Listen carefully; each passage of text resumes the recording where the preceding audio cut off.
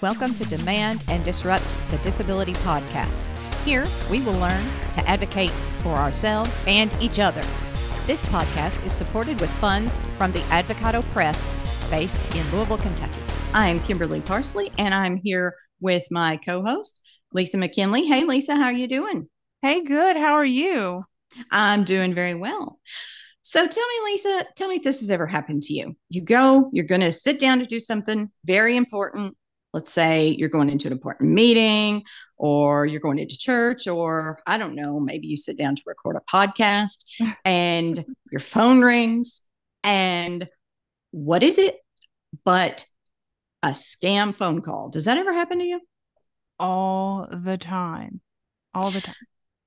And lately, those scam phone calls, though, they've been more than petty annoyances, haven't they? They really have. And so we're coming to you today with a warning. Scammers are really targeting persons enrolled in Medicare and Medicaid. So we've got a lot of Medicare and Medicaid phone call scams going on right now. And one reason being it is open enrollment for Medicare. So what scammers are doing, they are calling folks, and oftentimes it will start with a robocall, where you're getting an automated call telling you to press 1 for more information, or press 2 to be removed from the call list. So what happens? You press 1 for more information and you get connected to a live operator. And this is where the scam comes in. They will try to get sensitive information like your bank account number and your credit card number. Medicare will never ask you these things over the phone. You may get a call, text, or email from your state agency telling you it's time to enroll, but they won't ask for credit card numbers or bank information. So that's the number one red flag. And if that happens, you need to hang up immediately, and you can report the scam to the FTC. But some of the red flags to look out for are asking you for money, asking you for your credit card, your bank accounts, threatening you, saying if you don't act within this certain time frame, you're going to lose all your benefits. It's really scary. I don't know if you've received any of these calls. Have you, Kimberly? I have, yeah, and it is scary for those of us, especially for whom our healthcare is so important. Even if we know better, we know this is probably a scam, but my gosh, we're also afraid, aren't we, of losing our health care, that we're like, well, maybe I'll risk it. I don't know. It's not even just phone calls. There's a lot of mail scams even going on with Medicare. We just received a letter in the mail saying my mother's benefits were going to be decreased like by 2/3, and it's like there's no reason for this. And of course they give a fake number, but it looks legit. So anytime you are in doubt, contact your state agency, contact your local office, take the letter in or tell them about the phone call you received, and make sure things are really legitimate before you act upon any kind of letter or call you receive. Well, that's good advice. And number one, always never give out personal information over the phone. Never give out your bank account information over the phone. Is that right? Never. FTC says if you are asked either your bank account information or credit card information, that it is a scam, and to hang up immediately and to report the call. And how do they do that? How do people report? You can simply go to reportfraud.ftc.gov, and there will be a place there where you can fill out the details of the call and the fraud. Excellent. That's very important. That's a step that's a step I've never taken. I bet a lot of us haven't, So great information, Lisa. Thank you so much for that. Something, since we're talking about scary things, it is October, which means Halloween is nearly upon us. And one of the things I have been looking into is Halloween costumes for the disabled. And I looked up in wheelchair, like additions to costumes for wheelchair users in particular. Like if your little one, apparently one of the most common costume is Batman. And for wheelchair users, there's like a Batmobile, addition that you can buy so that the wheelchair is covered in like a Batmobile costume. Isn't that cute? Oh, that is cute. I thought that would be great. The princess thing, you could be Cinderella in the awesome Cinderella carriage. There were all kinds of these, and they are sold at Amazon. Disney makes a bunch of them, and I'll have a link to some of those in the show notes for anyone who's interested. I think there may still be time to get the costumes. And I was thinking about this when I saw it, and I thought, I wonder if this is the kind of thing where like people who use wheelchairs, maybe they've known this. Maybe this has been around for years and years, and I'm just now figuring it out that way. I think it's cool. And so I was even unsure if I was going to talk about this topic today, but then I thought, our roots in this podcast are as an offshoot of the original disability rag. And one of the things the rag did was to educate people with disabilities, educate them about people with other disabilities. So, I mean, I think I would like to continue that. What do you think? I mean, I think you're right. I think it's really important. We don't always, cross disabilities. You have your certain disability that's familiar to you. I mean, for us, it's blindness, and but you're not always aware of the struggles or the things other people might be going through, or the equipment that's available to them. And I think it's important to educate ourselves and to be open to hearing about other disabilities and what might be available. And not to get offended. It's easy when you've been, I don't know about you, but it's really easy, I think, when you've been walking in a certain disability for so long, to kind of expect that everybody knows exactly what you deal with on a daily basis, and to get offended. I sometimes get caught up in that. I don't know if you do, but I think, by talking about other disabilities, and it might help. Yeah, I think so. And, also, unfortunately, just because you have one disability does not make you immune from getting another one, as I know all too well. So I just think we can't ever stop educating ourselves and then sharing information, because sharing, let's share stuff with each other. Let's share information. And since we're sharing, so I got to tell you, there's something else, because I went down an internet rabbit hole, like you do. And I also found out a great thing, sort of dealing with costumes, sort of not.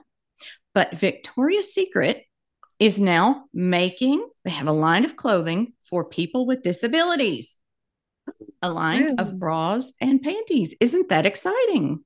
That really is. But tell me about them. Like, how does that work? Well, the thing that I found exciting was that they have magnetic closures.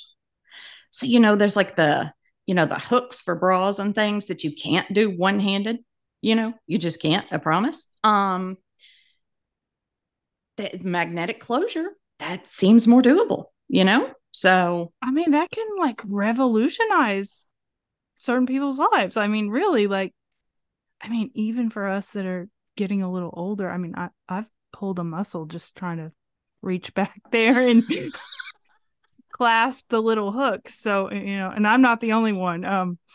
I've heard lots of women, apparently you get 40 and things just aren't as flexible anymore. So there you go. There uses and purposes. I know, right? None of us are getting younger. So I'm very excited about this. Wanted to share that information with everyone. Do with it what you will. That's what I say. Do with it what you will. So who are we interviewing today, Kimberly? Well, today I had the pleasure of interviewing Steve Moore. Steve does our transcriptions for us. He's so kind to do those for us. Steve is a wheelchair user, and he's also going to talk to us about the personal care attendant program and the changes that program has seen over the last year, the pros, the cons, and just tell us some about that. So I'm really, really positive, really wonderful person. So I was thrilled to get to talk to Steve. Oh, how exciting that we get to hear from Steve and he gets to transcribe us talking about bras and panties. So I know. Oh, you're right. Wow. I should maybe apologize to him in advance. So is it really an apology if he has to type it up though? Seems unfair. Anyway, and now time for my interview with Steve Moore.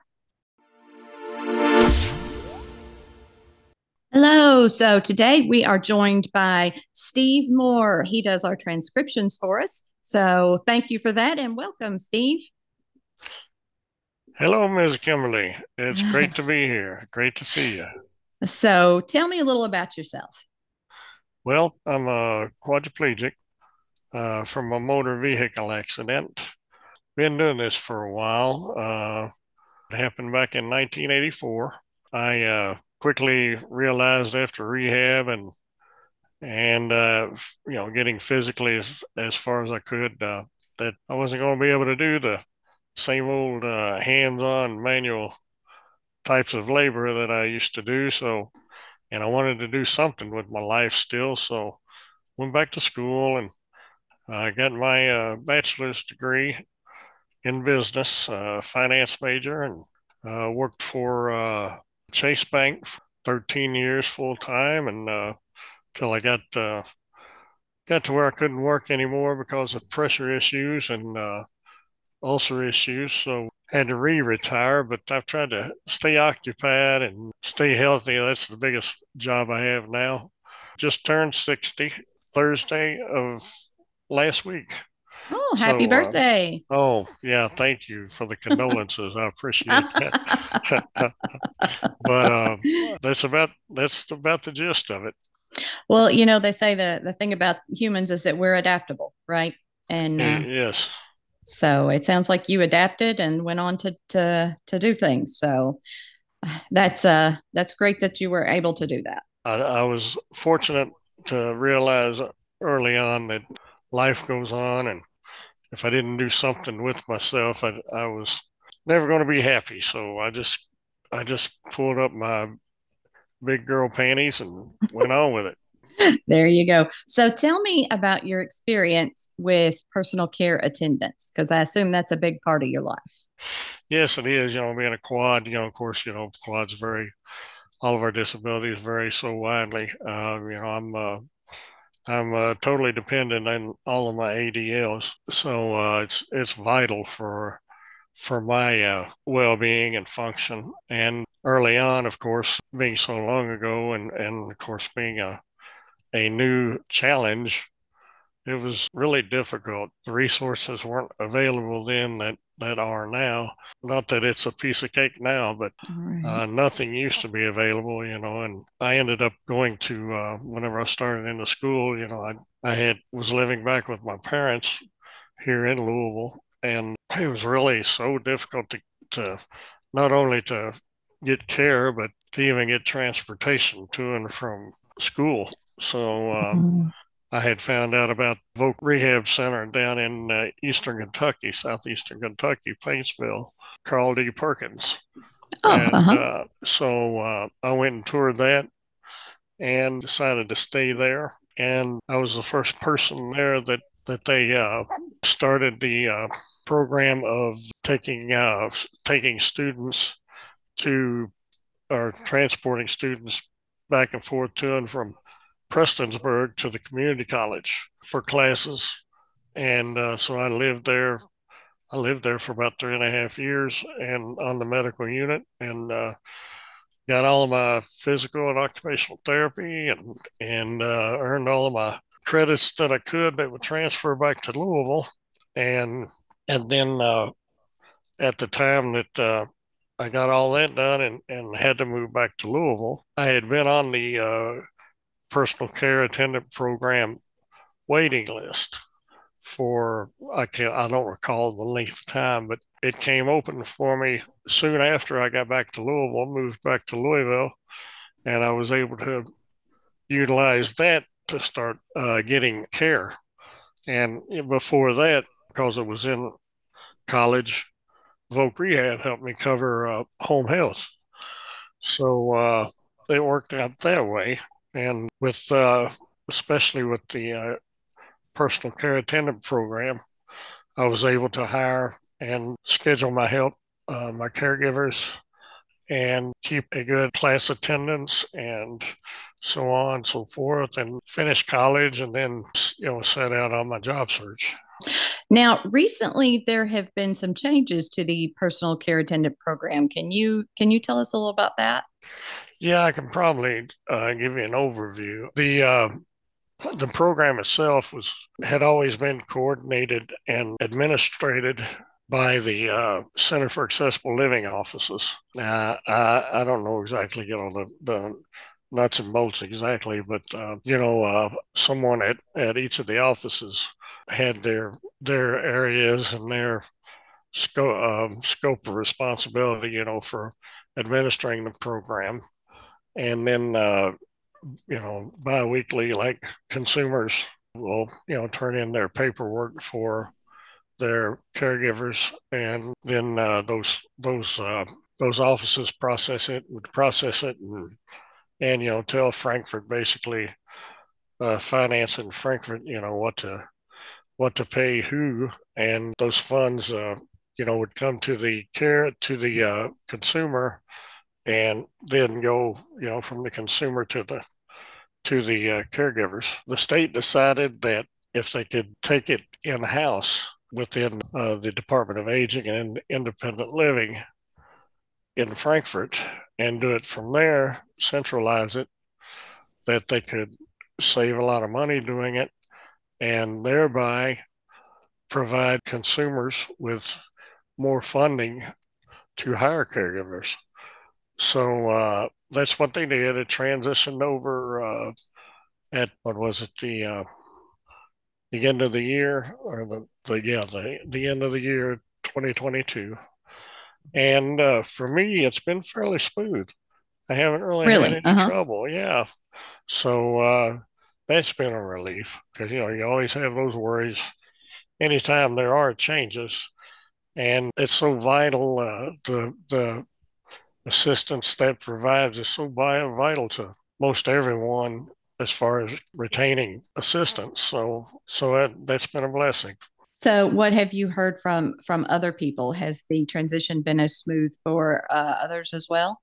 I really don't know. I don't know anybody else personally who benefits from the program. So I really can't comment as to that. I bet when those big changes come and they're coming, I bet it is terrifying, isn't it? Oh, it can be. Yeah, it can be, because especially, when you've experienced just dead spots before, it's just like, oh no, what am I going to do now? Mm-hmm. Yeah. I was really fortunate as I went through the process after moving back home. I had, super supportive parents and family, and thankfully, not that I didn't have difficulties, but for the most part, things fell into place pretty good, and I was an oddball. I was a statistical, what do they call it? A statistical anomaly. Thank you. Yes. Yes, ma'am. So many of us are statistical anomalies, aren't we? We really are. Yeah, if we think about it. So, what kind of changes would you like to see going forward for personal care attendant program? I would love to see it expanded to become available for more disabled Kentuckians. The need is so great. It's not like I said, that things have changed a lot over the past 39 years to what they were, but and there are comparatively a lot of other resources available and helpful, but it's still not enough. There are just so many people who are affected with their well-being and independence and so forth and to provide even a little more funding so that that we could actually attract and retain assistance more easily. It's really difficult when you lose a good attendant because it's usually a process of hiring and trying different people over time to find somebody that's really good again. And so that's the thing. That's one of the things that that might would help. Is if you were able to pay to attract more qualified or more motivated folks. So you interact with these people constantly, right? I mean, yes. The quality of your life is in a lot of ways dependent on the quality of your personal care attendant. Would you say that's correct?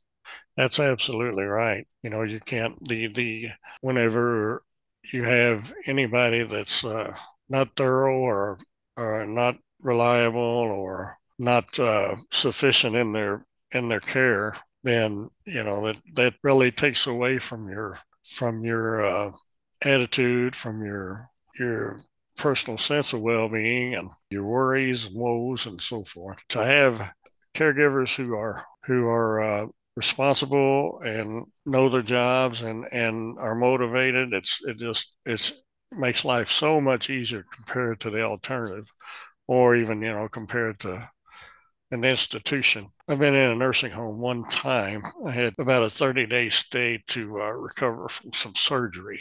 I swore then that I'd never go back to one. Now, I don't know that I won't. Never know about your future like that, but to be able to have your own care at home, to be able to decide it yourself, to direct it yourself, and to hire your own people or replace your own people, etc. There's just no comparison. There's nothing like it. We all want that choice, don't we? Yes, we really do. Yeah. It's incredible the difference it makes in your life. Yeah.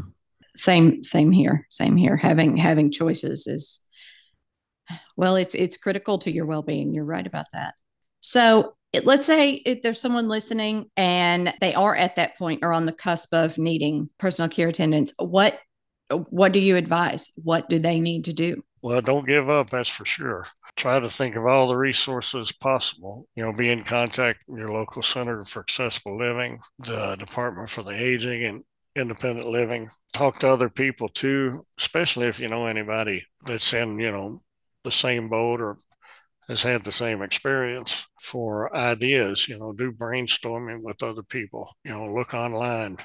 There's a one website that I'm aware of is called care.com, and you can advertise there for help. You can even get on PCAP list as quickly as possible.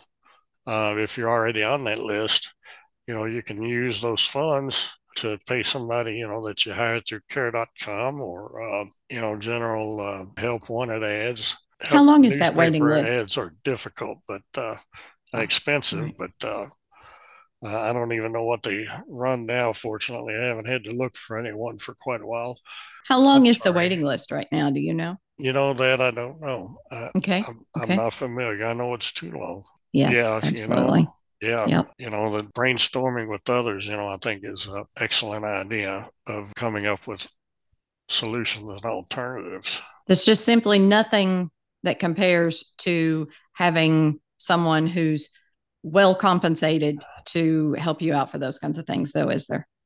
No, of course, you don't want somebody to be just totally motivated by money, right. but it does help with the recruitment and retention of someone. Mm-hmm. A lot of us, we don't need somebody around the clock or for multiple hour stretches, like half a day or 6 or 8 hours a day. So sometimes it's really difficult to get somebody that can just come for 2 or 3 hours, for your morning care or your night care, etc. So, being able to pay more is more attractive too for somebody that, looks at the hours and says, "Oh gosh, I need to earn more than that." All right. Well, what else? What else have I missed that you think is important for our listeners to know? Just know that your efforts will pay off. Sometimes you may have to do repeated hirings, and that involves interviewing folks, and talking to folks on the phone, and screening them. That's another good idea is to come up with decent questions to interview folks so that you can get an idea of their skills. And one helpful tool is to come up with good screening questions for your folks that you're looking to possibly hire. You're going to need to talk to folks on the phone and set up interviews sometimes with folks, and good questions can give you a good idea as to how the person feels about such a job, and the requirements of the job and so forth. The center has a great employment package that, if you are on the personal care attendant list, that, they can provide you, or they might even provide you one. I'm sure they would provide you one, even if you're just on the waiting list or whether you're on the list at all. Okay. It's just a good idea to do that, and just keep trying. Keep trying. The more you try, the better you're going to come out. Sometimes you're going to have to hire people and let the same people go in a short time because you're really not satisfied with them, or they don't work long and they'll leave. It really takes a special person to do this kind of work and to care about what they're doing and be motivated, other than financially. Right. But it pays off. It pays off in dividends all the way through, as long as you stay with it. Okay. All right. Well, thank you very much, Steve, for educating us about the personal care attendant program and your own issues with that. And thank you very much. And everyone else, thank you for listening. We will see you again soon. Bye-bye. If you like the podcast, remember to follow or subscribe so you never miss an episode. If you really like the podcast, we'd love it if you could leave us a rating or review on Apple Podcasts or Spotify or wherever you get your podcasts. That helps more people to find us. If you really, really like the podcast, then please tell someone about it, either in person or send them an email or just share the link on social media. Thank you all. Every bit helps, and it makes a huge difference for us. If you'd like a transcript, please send us an email to demandanddisrupt@gmail.com and put transcript in the subject line. Thanks to Steve Moore for helping us out with transcripts. Thanks to Chris Unkin for our theme music. Demand and Disrupt is a publication of the Advocado Press with generous support from the Center for Accessible Living located in Louisville, Kentucky. And you can find links to buy the book, A Celebration of Family, Stories of Parents with Disabilities, in our show notes. Thanks, everyone. You say you've seen a change in me. Just for once I think I would agree. We both know there's a difference. We've had our curtain call, and this time the writing's on the wall.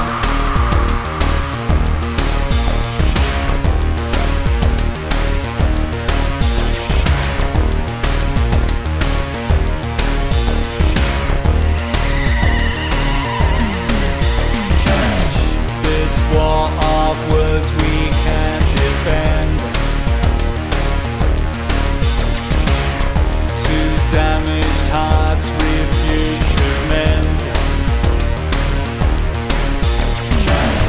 This situation's pointless with each and every day. It's not a game we need to play.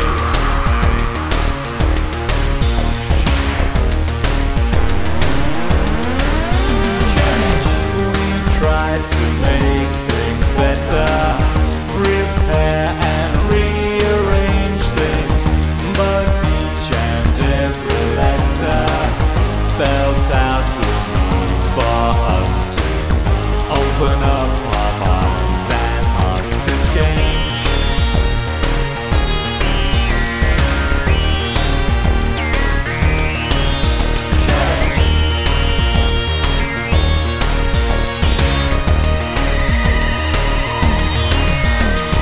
Throw the dice, then what will be, will be. Disregard for good to set us free. There's just no way of knowing if love lives anymore. Turn out the light, then close the door.